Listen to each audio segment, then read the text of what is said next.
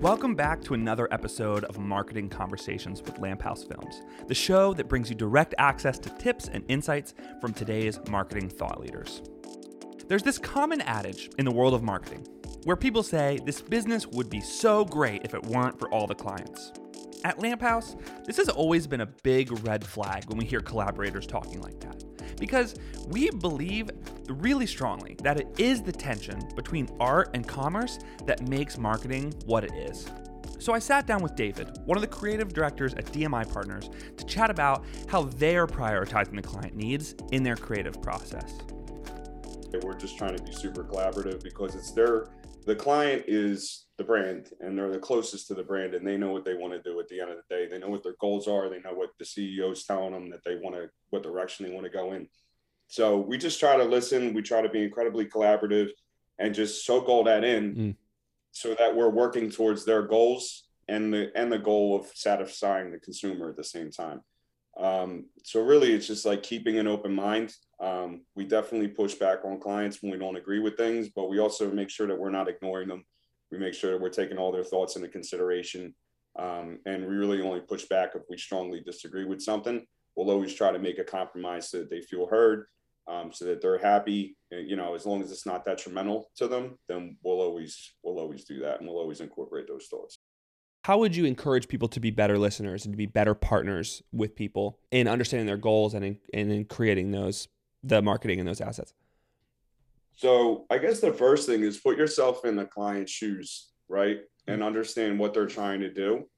And it'll be a little bit easier to empathize with what they're asking for, especially if they're asking for something that you may or may not agree with. You may be more open to that if you're trying to be, trying to relate to it and see it from their eyes.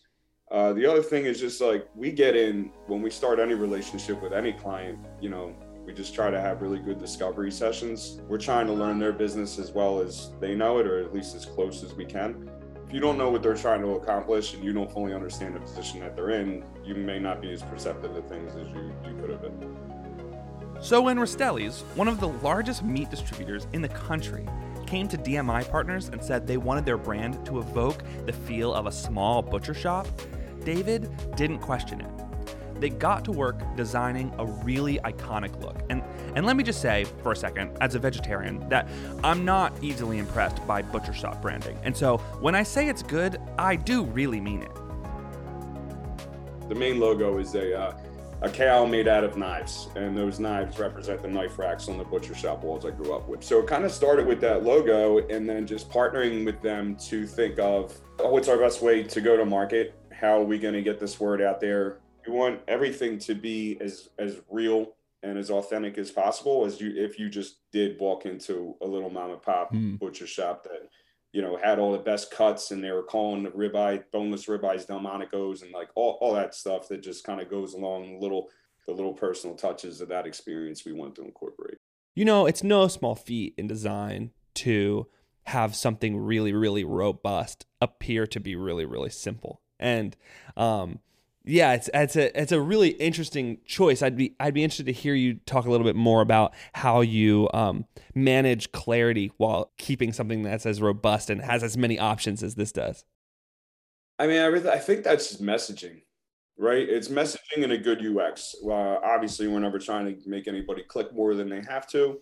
But besides that, we're also just trying to keep our messaging simple, keep it informative. Personality, right? Like the reason that we went with this, let's try to make it feel like a legit mom and pop butcher shop. How do we make it feel like that? Because it's more personal.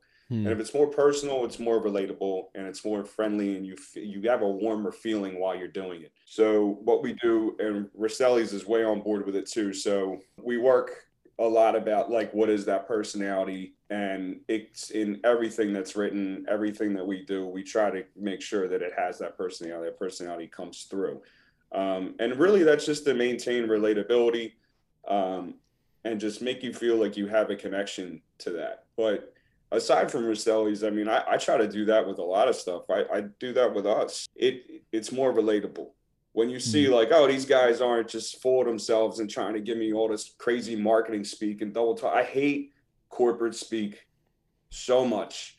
And I hate marketing cliches and I hate all that stuff. So I just try to avoid it as much as we can, talk like we're real people, throw in some jokes where we can so that you're like, oh, these aren't the big agency down the street that's trying to out-talk me the whole time I'm meeting with them. These are just people that we can get legit work out of. They're going to hear us. They're going to relate to us. So it's really just to keep everything more personable.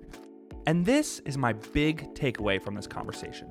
You have to remember that your audience, no matter what you sell, is made up of real people.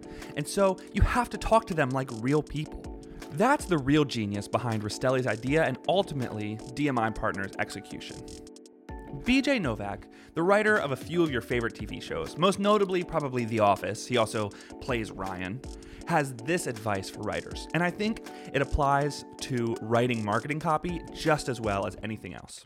He says, when you're finished writing something, read it out loud and notice what parts you hate saying. Those are the parts that still need work. David likes to put it another way. Does it give me, like, I call them, this is probably a common phrase, douche chills? When something's so douchey, it sends chills up your spine? I've not heard that before. Maybe it's common in Philly, but it hasn't made its way to Lancaster. I like that. Yeah, if it doesn't give me douche chills, it's all right. Thanks for listening to another episode of Marketing Conversations with Lamp House Films. Lamp House is a production company that creates film-centered marketing campaigns. If you want to chat with us about your next campaign, you can reach me directly at josh@lamphousefilms.com. If you haven't yet, make sure to write us a review wherever you're listening to this. It goes a really long way in helping other people find the show. And if you aren't following along on TikTok, you are missing out. You can find us at Marketing Conversations. Today's episode was produced by Malia Irby. It was edited by Zoe Leidinger. I'm your host, Josh Henry. Until next time, stay inspired and let's keep the conversation going.